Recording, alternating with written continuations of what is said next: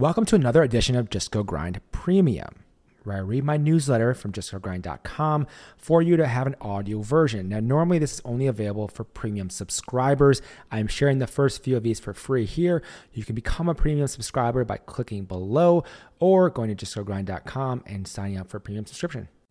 Tope Awotona's Unwavering Determination, how he built Calendly into a $3 billion company. The story of Tope Awotona is one of impatience, persistence, and a ridiculous level of self-belief. Tope is the founder and CEO of Calendly, the scheduling software company last valued at $3 billion and used by more than 10 million users at 50,000 companies worldwide. His journey, including starting multiple companies along the way, flying to another country to find tech talent, and overcoming doubters, serves as inspiration for those who want to build a business on their terms. Let's get to it. Early days. Tope was born in 1981 in Lagos, Nigeria, and was the third of 4 children. His dad was a microbiologist and his mom was a pharmacist. At a young age, it was clear Tope was special, and he was able to skip a couple of grades in middle school as part of a program for the gifted kids in his school. He'd actually end up graduating high school in Lagos at age 15 because of this. But he also experienced tragedy early in life. When he was only 12 years old, Tope saw his father shot and killed in a carjacking. A few years later, in 1996, he moved to Atlanta, where he actually went back to high school because his mother thought he was too young to go right to college. When asked if he wanted to go to college at age 15, here's what Tope said.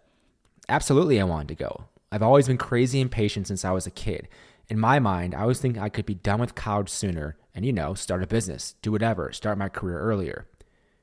That crazy impatience would certainly help him later on in his career. In deciding where he'd go to college, he ended up choosing the University of Georgia, but something he said about this decision stood out to me. Here's a quote from Tope. I thought about going to Stanford, but I didn't think I could afford it.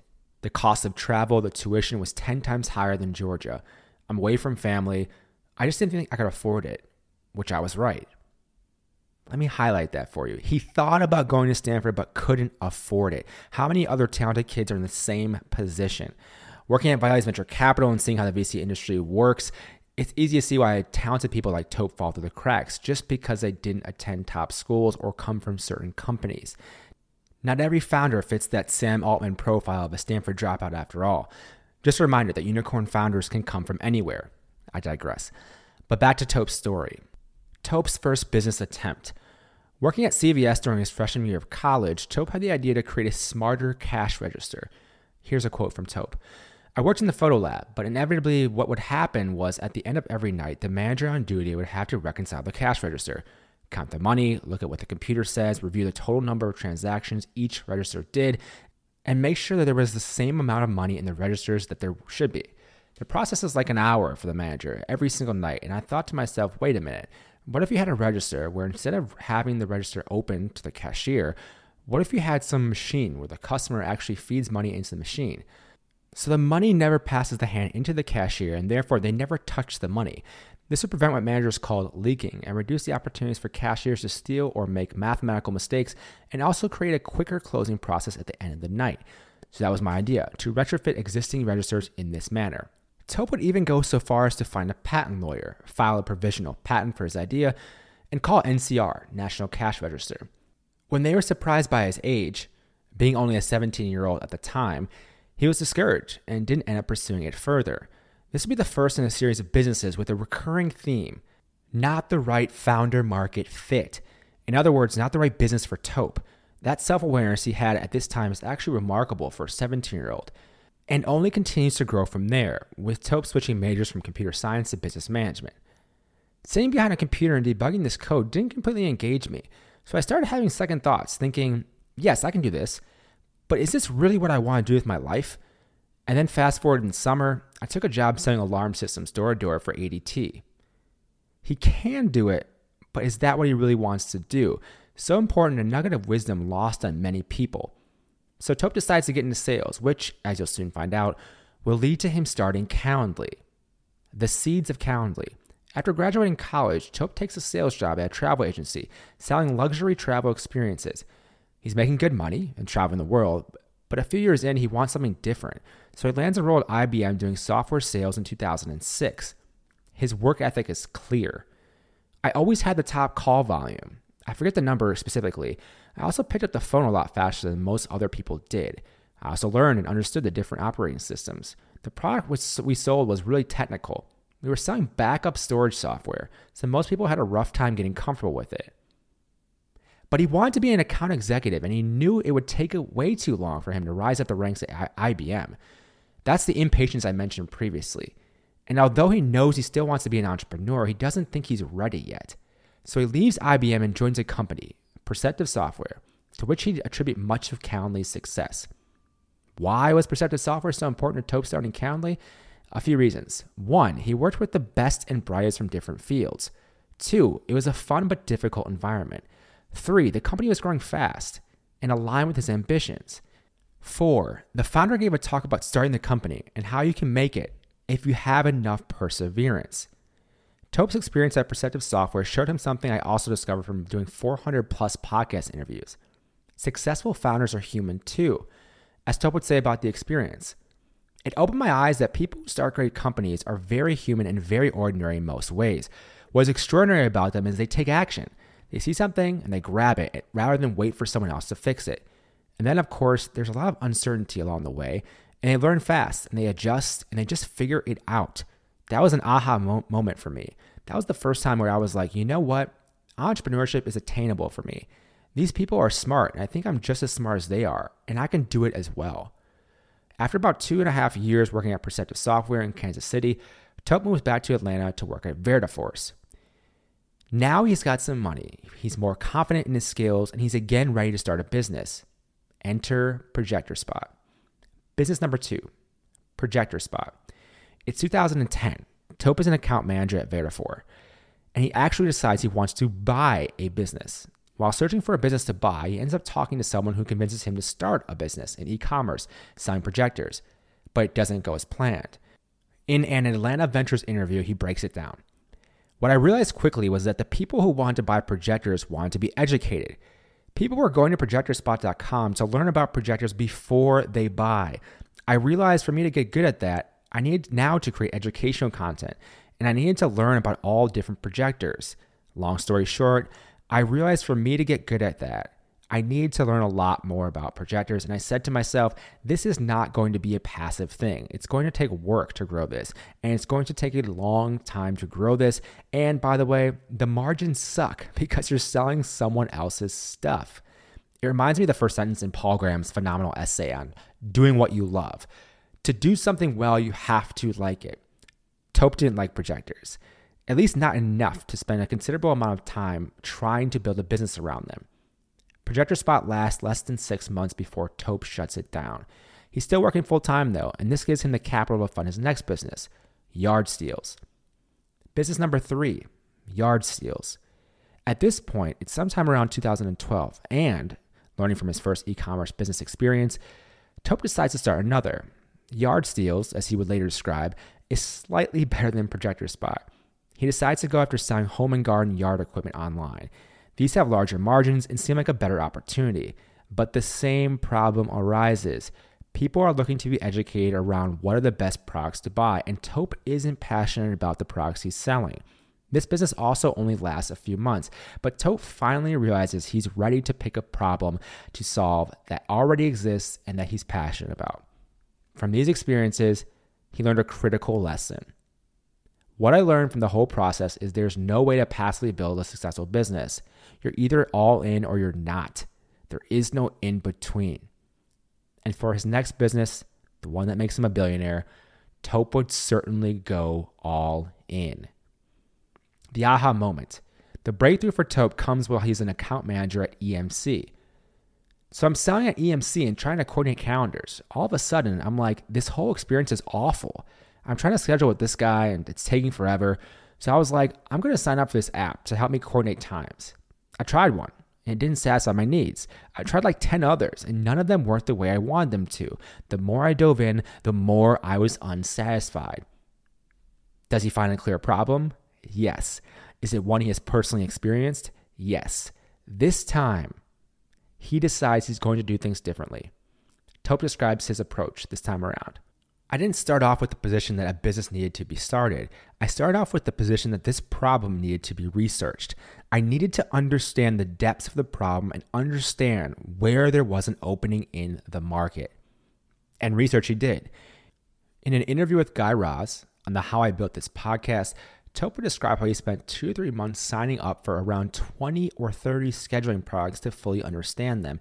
He'd even engage with their customers on forums to dig up pain points and find an opportunity for a better product. At the time, it was early 2013, and existing products in the space had poor design. From his research, Tope concludes he can create a better product that serves both sides of the scheduling equation. He had already learned how to tell the story of a product through demoing the software at Perceptive hundreds of times, had a great deal of sales experience that would come in handy later, and he had learned from a few failed companies. But he wasn't committed to making designs just yet. Trying to find a technical co-founder. Tope made a detailed list of product requirements and decided he needed to get a technical co-founder. He saw a huge gap in the market through his research and was determined to go after it. But any founder who has tried to find a technical co-founder knows how much of a struggle this can be. Hell, Melanie Perkins, the founder of Canva, took a full year to find her technical co-founder who would eventually help her build the $26 billion empire she created. So what did Tope do? He started with his network, reaching out to a talented former coworker of his. It didn't work out. Finding a technical co-founder was a struggle, and here's how Tope described the experience. Well, I couldn't find a technical co-founder because all of the best engineers are making a lot of money. And from my experience, most of them have a lower tolerance for risk than business people do. And the ones that don't have a low risk tolerance just feel like they can build it themselves and they don't need to share ownership with someone else. Also, I think a lot of people approach them. I think this is why it's difficult. Tope talked to dev shops in his city, but they were just motivated by money. He wanted a true partner. So he did what any of us would probably do. He turned to Google. Searching for Ruby dev shops online, he finally found one in Ukraine, Railsware, that was promising and ended up flying to Ukraine to meet them. Every time I got on the phone with them, I learned a bit more about the process. They were excited about the work and very knowledgeable. Eventually, I flew to Kiev to meet them. We had an intense 2-day planning session where we scoped out the entire project. It was intense because we had made a lot of decisions about which calendars do we integrate with, and when, and much more. But Tope actually came back to the United States thinking he wouldn't do the idea because he thought it was too big. Mind you, he's still working full-time during all of this. What pushes Tope to go after it? Finding out his mom had terminal cancer. Tope would have the realization that life is too short not to go after this idea of his. And remember how I mentioned he went all in?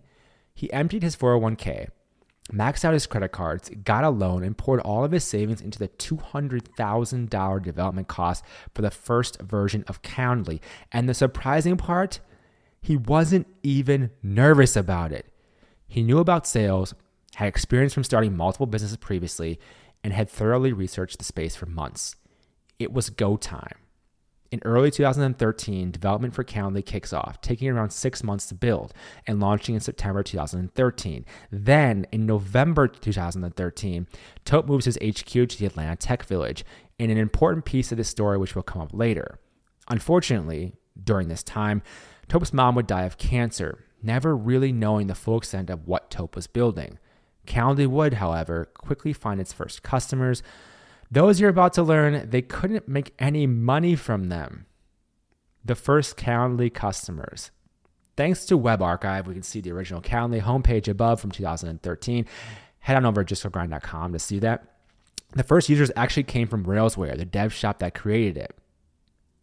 Railsware showed Calendly to one of their customers, Bright Bytes, a company in the education space working with K-12 parents.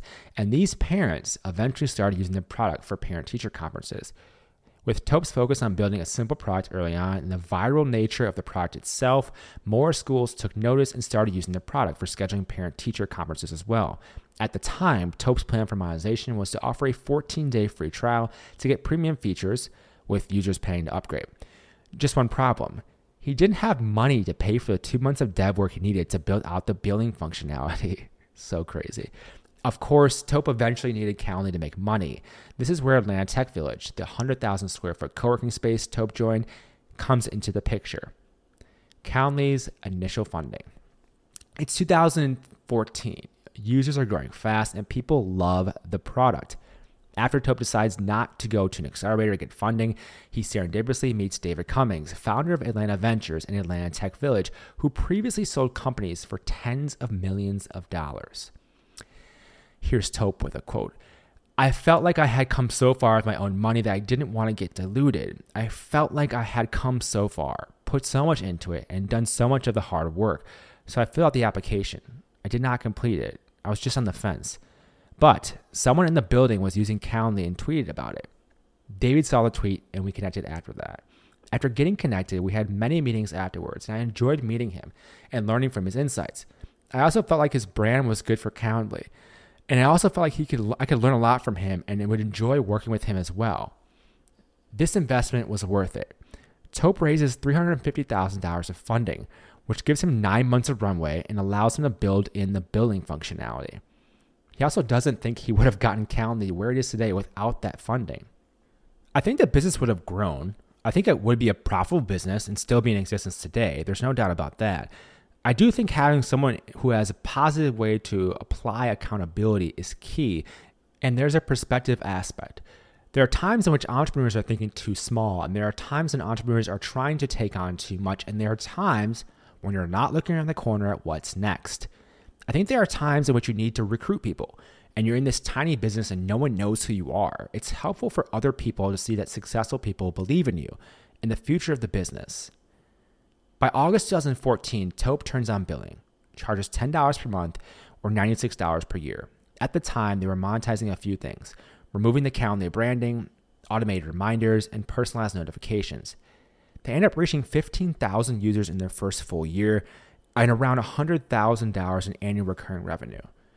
In early 2015, Tope raises another $200,000, but doesn't end up needing it as they're growing the revenue so fast, which is what we'll talk about next. But before we do, I have to mention how Tope differs from many founders in how he goes about funding Calendly. After raising a total of $550,000, he doesn't raise any more venture capital for nearly 7 years before making a big splash in 2021. As Tope mentioned, he didn't want to get diluted, and indeed he owns a much larger percentage of his company today. Let's not get too far ahead of ourselves though. There's still more to the story. Calendly takes off. We're going to go a bit faster through this next section for 2 reasons. One, Tope's story of founding Calendly and getting to this point is so crazy I had to cover all of it. 2, I don't want to just repeat how Calendly keeps growing, but that's exactly what they do. Fueled by early users who love the product, its viral nature, and Tope's desire for growth, Calendly takes off. In 2015, they continued to add features to the premium subscription and start to offer discounts to teams of 5+ people as more companies begin using the product.